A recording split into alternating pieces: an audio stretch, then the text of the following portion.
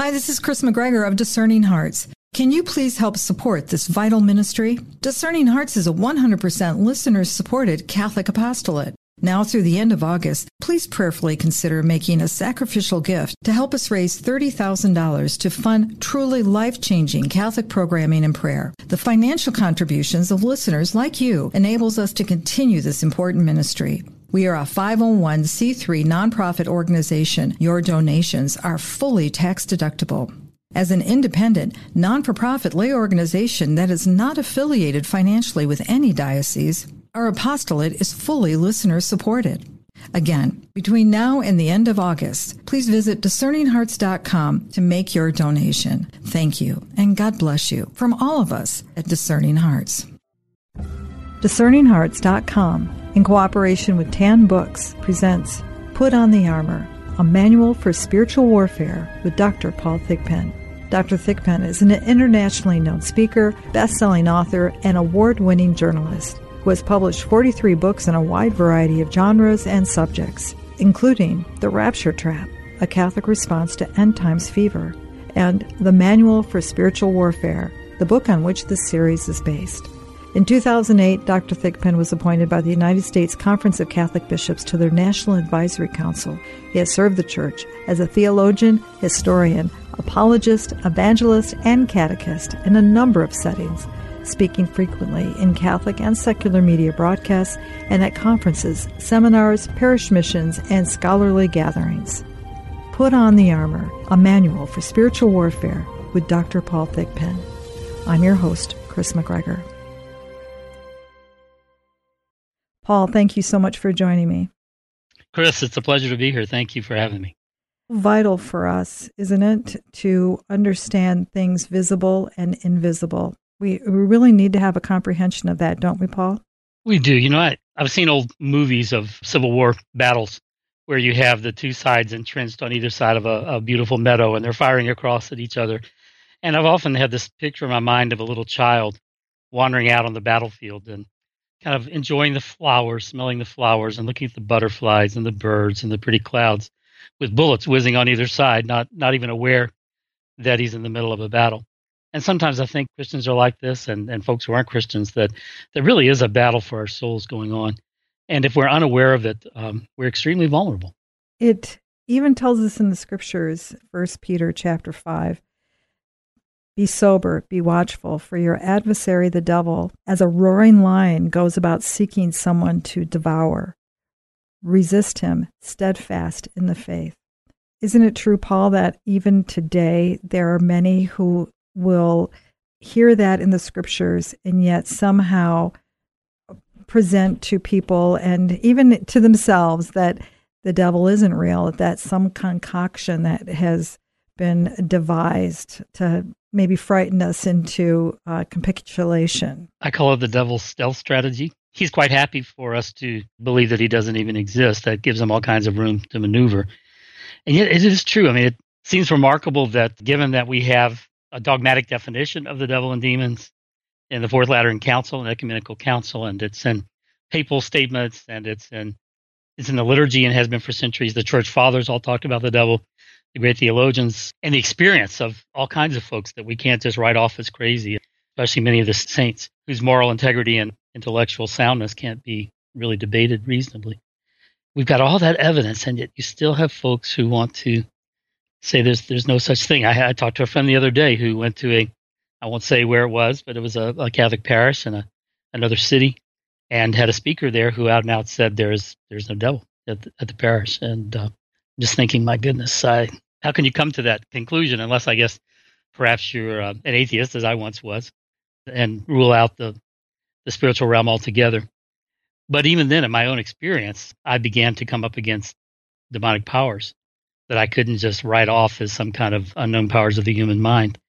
And that drove me back then to the gospel to say, okay, if these things are real, if there really is some kind of spiritual world that's not just the matter and energy of this world, I better find out what's going on. Because if there's a devil and there's no God, I'm in trouble.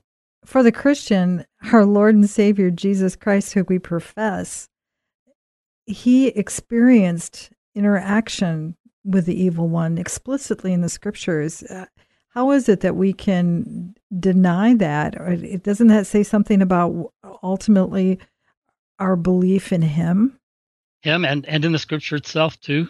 Just look at the passage, most obvious passage where he's in the wilderness, being tempted by the devil and actually having a dialogue with him.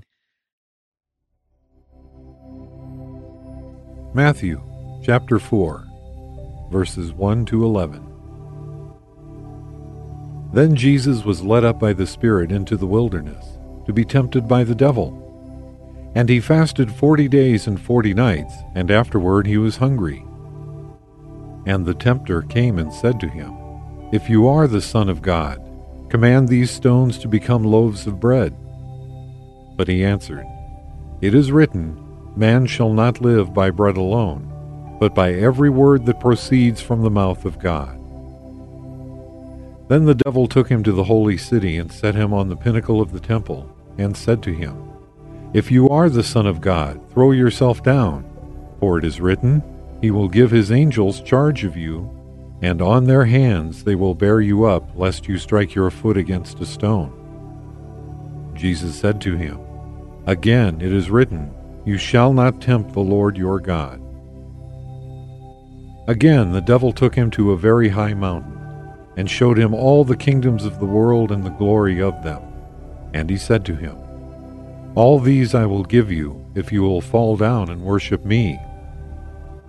Then Jesus said to him, Begone, Satan, for it is written, You shall worship the Lord your God, and him only shall you serve. Then the devil left him, and behold, angels came and ministered to him.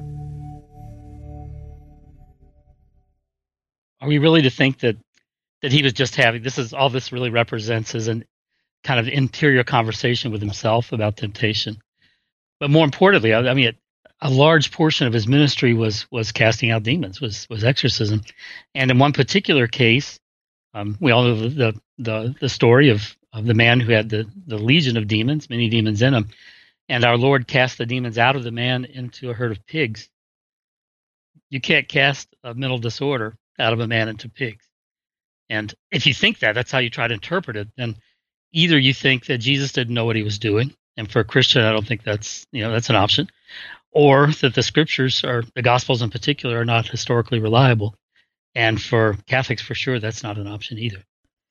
In many cases, we hear, Paul, those who will say, well, the demoniacs, they were epileptic, or maybe they were schizophrenic. There was sort of different diagnosis that we feel we can determine in today's world. We attribute to those experiences back then. And then that somehow causes us to doubt their expression in the scriptures.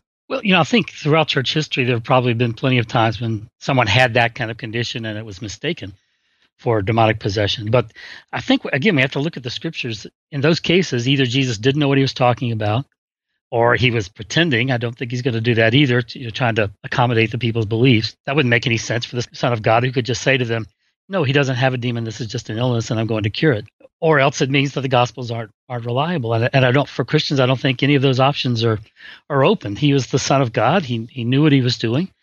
He wasn't just having interior dialogues, and he wasn't just healing people of diseases that involved a demon that he was kind of playing along with their ignorance. That's not who our Lord was. Would you think I'm being too simplistic, Paul, if I were to say, for those out there who would rather not even begin to engage in this conversation, or even to acknowledge that there is that evil out there, it would be almost as dangerous as you had a home and you're in the middle of the Everglades. We're not aware that there are alligators and dangerous creatures out there that could devour you if you weren't aware of their presence. And, yes, and worse yet, that you'd have the door wide open and the windows wide open, yes, for them to come in. Exactly. Someone once said, I think it was one of the early economists, actually, who said that people are more likely to be accurate in the things they affirm than in the things they deny. I think this is a case of that. As long as you haven't had any experience that really seems to be in this direction clearly, it's easy just to deny those things don't happen. But I remember back in my Pentecostal days, before I became Catholic, and I learned so much from so many Bible teachers, There's a Bible teacher who, when he was talking about the charismatic gifts of the Spirit, that a lot of even Christians denied and said, no, that by principle, they just can't happen anymore, only in Scripture times. And yet there were people who were experiencing them.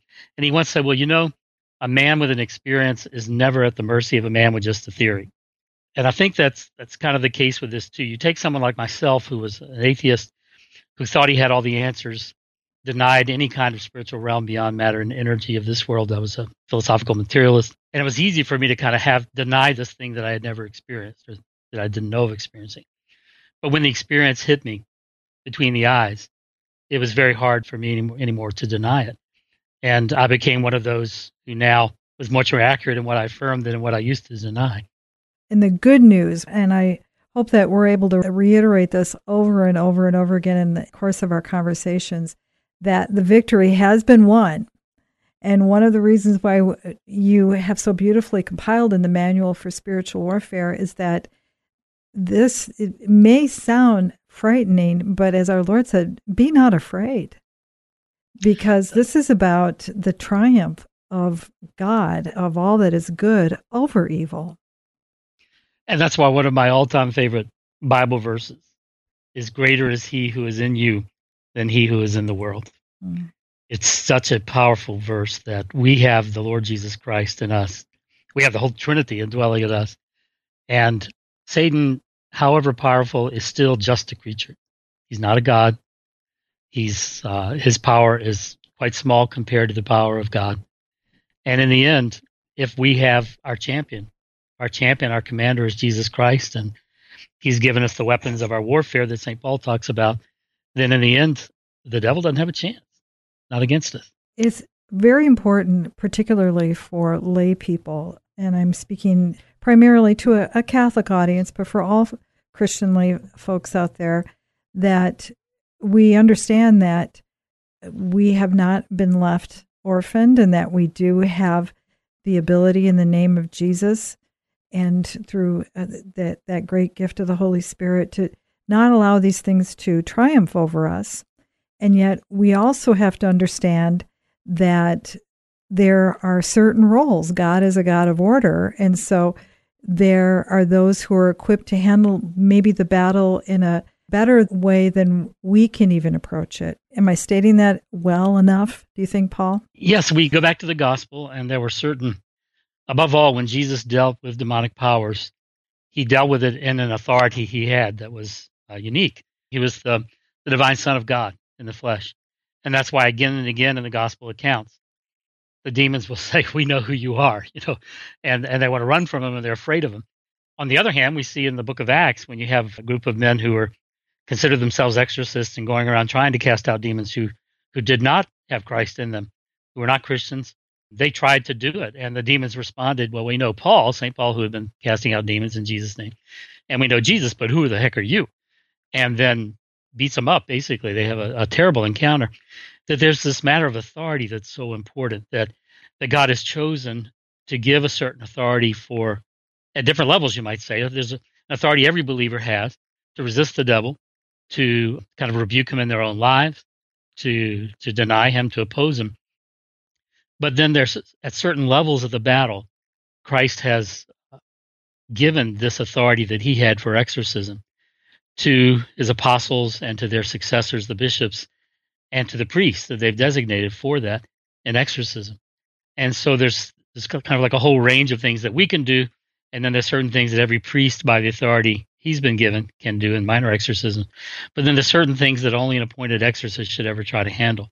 Doesn't mean that we're powerless against some of those really tough cases, but that the way Christ has arranged things, he limits the folks who have been given the authority to deal with that. And there's good reason for it, because as you see from the Acts story, if kind of everybody could just handle it at any level or try to, there are folks who wouldn't exactly know what they're doing. There are all kinds of complex issues involved in an exorcism. I remember, if I may give a story, back again in my Pentecostal days, and we had exorcisms as far as we could go. I mean, we had the name of Jesus, which is very powerful. We had the Scripture, which is very powerful. So many other things we didn't know, like sacramentals and the sacraments and other things. We did what we could with them, and I never performed one, but I was present for them. And I remember in one case where a pastor was speaking to a demon in a man, and I'm convinced he was possessed, and he said, leave in the name of the Lord Jesus. And the thing answered back to him, where will I go? And this man was new to it and, hadn't had any experience and any training and didn't really have much authority, but he just said, well, I don't care where you go, just get out of him. And the thing began to laugh horribly and say, well, I know exactly where I'll go. And because the soul I want to get into is right in the next room. And, so it was a terrible thing. Someone who had been trained as an exorcist would have known how to handle that and not said something like that, go where you want to. It's just a small thing. But what I'm saying is to be given the heavy responsibility and the heavy battle of being an exorcist for major exorcisms, a person has to have the right training and experience and temperament and personal holiness. If our Lord had just opened that up to everybody, there'd be all kinds of people having the same trouble that those folks in Acts did. We'll return to Put on the Armor, a manual for spiritual warfare with Dr. Paul Thigpen in just a moment. Did you know that Discerning Hearts has a free app where you can find all your favorite Discerning Hearts programming? Father Timothy Gallagher, Dr. Anthony Lillis, Monsignor John Esseff, Deacon James Keating, Father Donald Haggerty, Mike Aquilina, Dr. Matthew Bunson, and so many more. They're all available on the free Discerning Hearts app. Over 3,000 spiritual formation programs and prayers, all available to you with no hidden fees or subscriptions. Did you also know that you can listen to Discerning Hearts programming wherever you download your favorite podcasts, like Apple Podcasts, Google Play, iHeartRadio, Spotify, even on Audible, as well as numerous other worldwide podcast streaming platforms. And did you know that Discerning Hearts also has a YouTube channel? Be sure to check out all these different places where you can find Discerning Hearts Catholic podcasts dedicated to those on the spiritual journey. The Memorare. Remember, O most gracious Virgin Mary, that never was it known that anyone who fled to thy protection, implored thy help, or sought thine intercession was left unaided. Inspired by this confidence, I fly to thee, O Virgin of Virgins, my Mother. To thee do I come, before thee I stand, sinful and sorrowful. O Mother of the Word incarnate, despise not my petitions, but in thy mercy hear and answer me. Amen.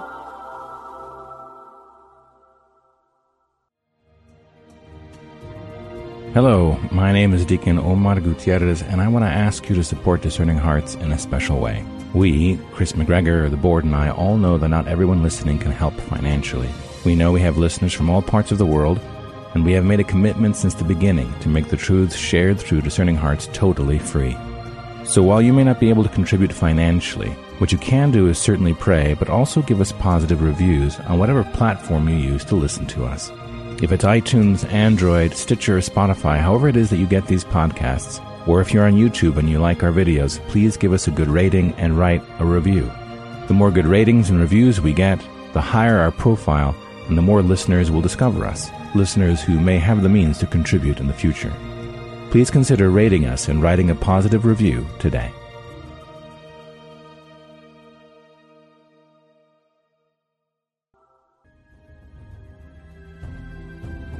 We now return to Put on the Armor, a manual for spiritual warfare with Dr. Paul Thigpen. Essentially, in the manual for spiritual warfare, a wonderful guide to help us to know what we can do and then when to turn and how to turn to the church, to others in that order, to be able to help us. Yes, and to realize the devil's assault on us does have different levels, you might say. The church speaks of what we call the ordinary activity of the devil and the extraordinary activity. And the extraordinary is the stuff that gets into the movies want to talk about with exorcisms, with preternatural occurrences and things like possession or oppression where people are being terribly tormented, that kind of thing. And so there's folks with special authority to deal with those things. But for most of us, the ordinary activity of the devil really can be summed up in the word temptation. And he has all kinds of strategies. It's not so simple as just temptation. And that's what a good portion of this book is about. So that I think if we can realize that when temptation comes to us, the enemy usually has some role in it, and what his strategies are, and how we resist it, the weapons that we have at our disposal, the armor that we must develop, which is our virtues, that we can deal with a lot of it ourselves that way.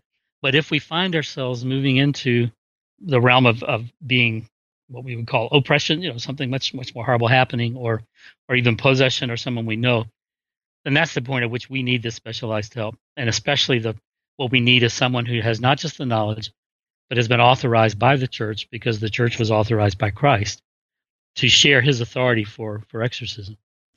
And many of those topics, those aspects of our conversation we'll address soon. But in the meantime, just kind of laying out for folks exactly terms, essentially, just so we are clear on what we're discussing. And one of those is precisely, what are demons, Paul? I mean, how are we to understand their reality? Well, I think the first thing we have to realize is what they're not. When we're talking about demons, we're not talking about ghosts. We're not talking about extraterrestrials, that kind of thing. In certain kinds of subcultures, I guess, New Age, you often have a mixture of these kinds of things. But the church teaches us clearly that Satan and the other demons were at first good angels. They were created good. God doesn't create anything evil. He creates good, and by its own choice, it may become evil.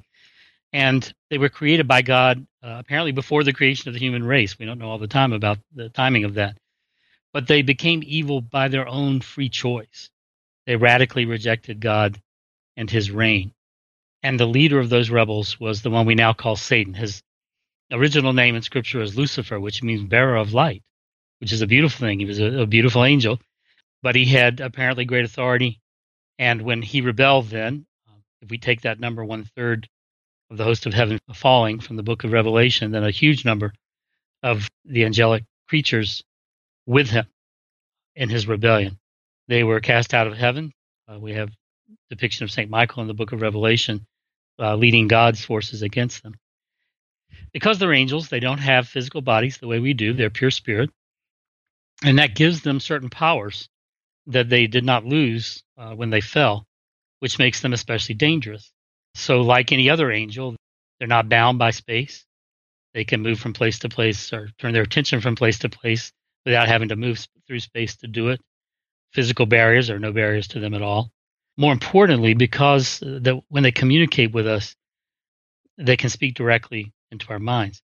In normal conversation or even when we're reading, the way that we know that a thought that comes into our mind is not our own thought is that our senses tell us it's coming from outside of us. I may hear a voice, my ears tell me. I may read something in a book, my eyes tell me it's coming from outside me.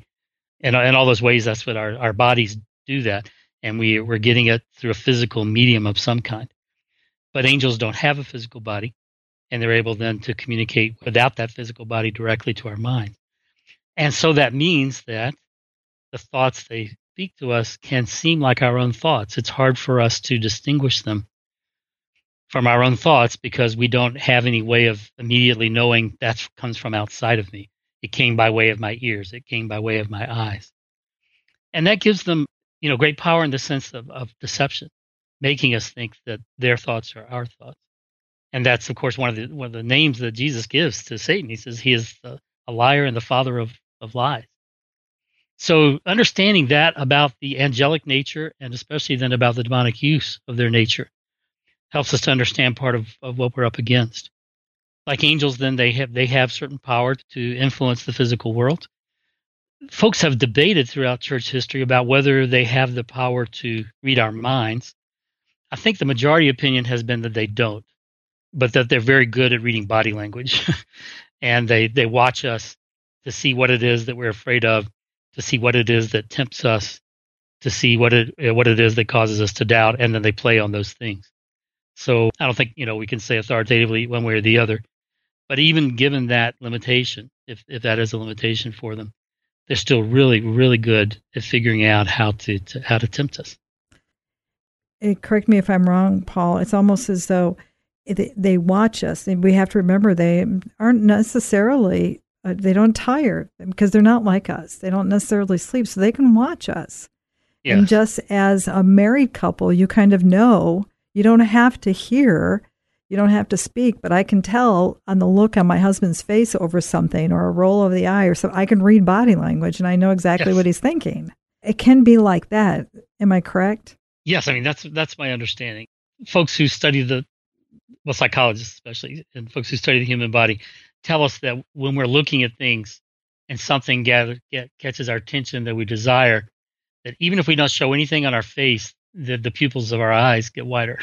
Mm-hmm. And it might even be something that we wouldn't notice, but a demon can see that, and he'll take note of that. So he can look and see, and if he's with you long enough, he'll hear the things you say.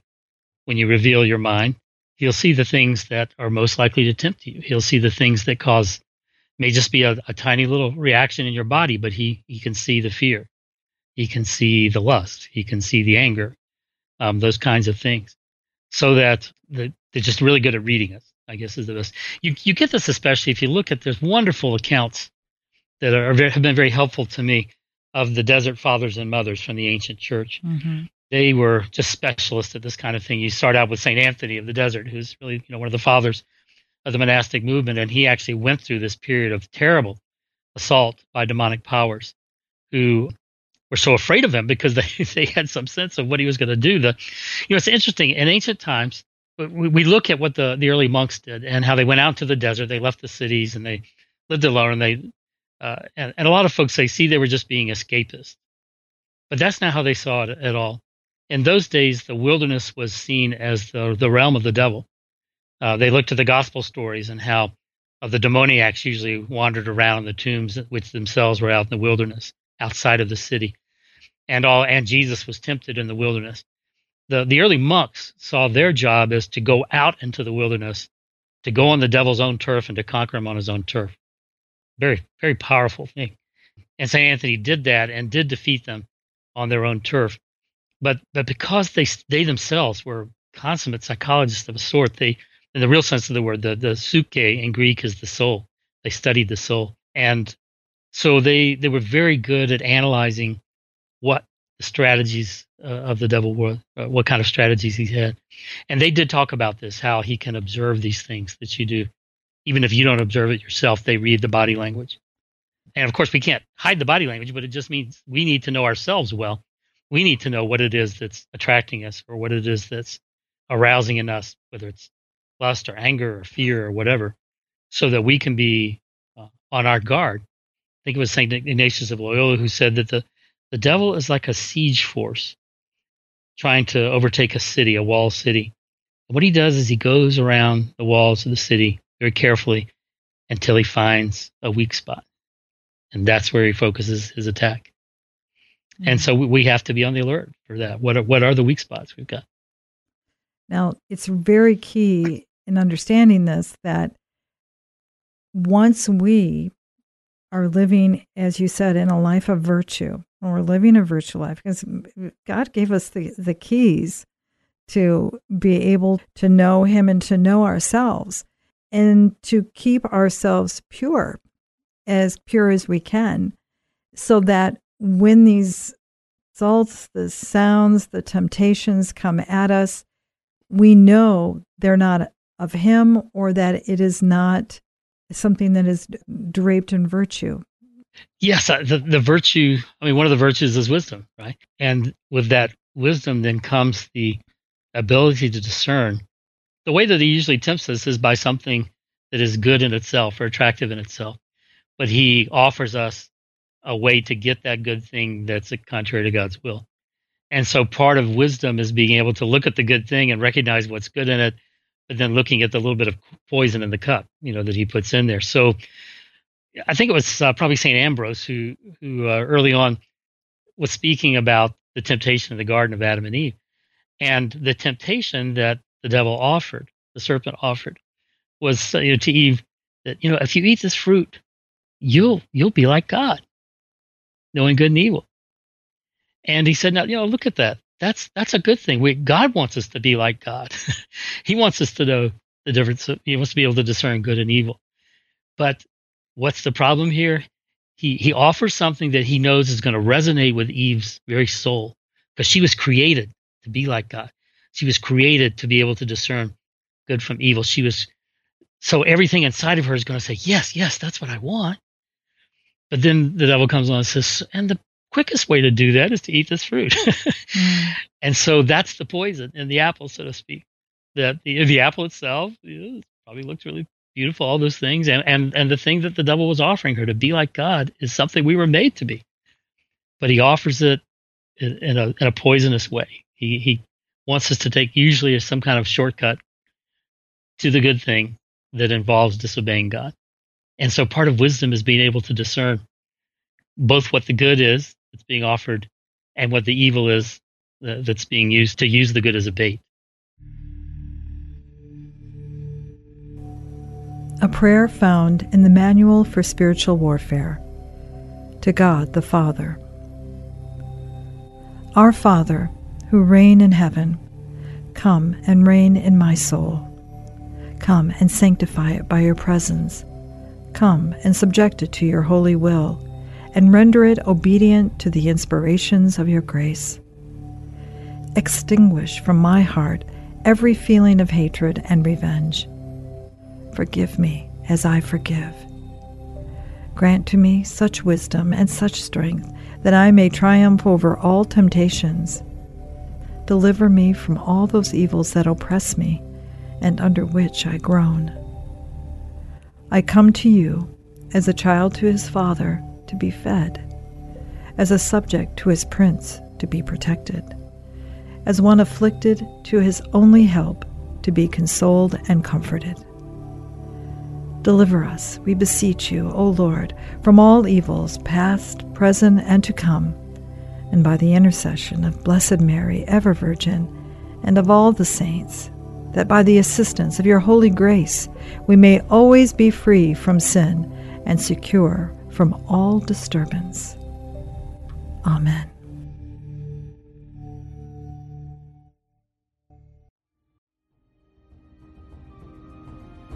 You've been listening to Put on the Armor, a manual for spiritual warfare with Dr. Paul Thigpen. To hear and or to download this episode, along with hundreds of other spiritual formation programs, visit discerninghearts.com or download the free Discerning Hearts app. This has been a production of Discerning Hearts. I'm your host, Chris McGregor. We hope that if this has been helpful for you, that you will first pray for our mission. And if you feel us worthy, consider a charitable donation, which is fully tax deductible, to help support our efforts. But most of all, we hope that you will tell a friend about discerninghearts.com and join us next time for Put on the Armor, a manual for spiritual warfare with Dr. Paul Thigpen.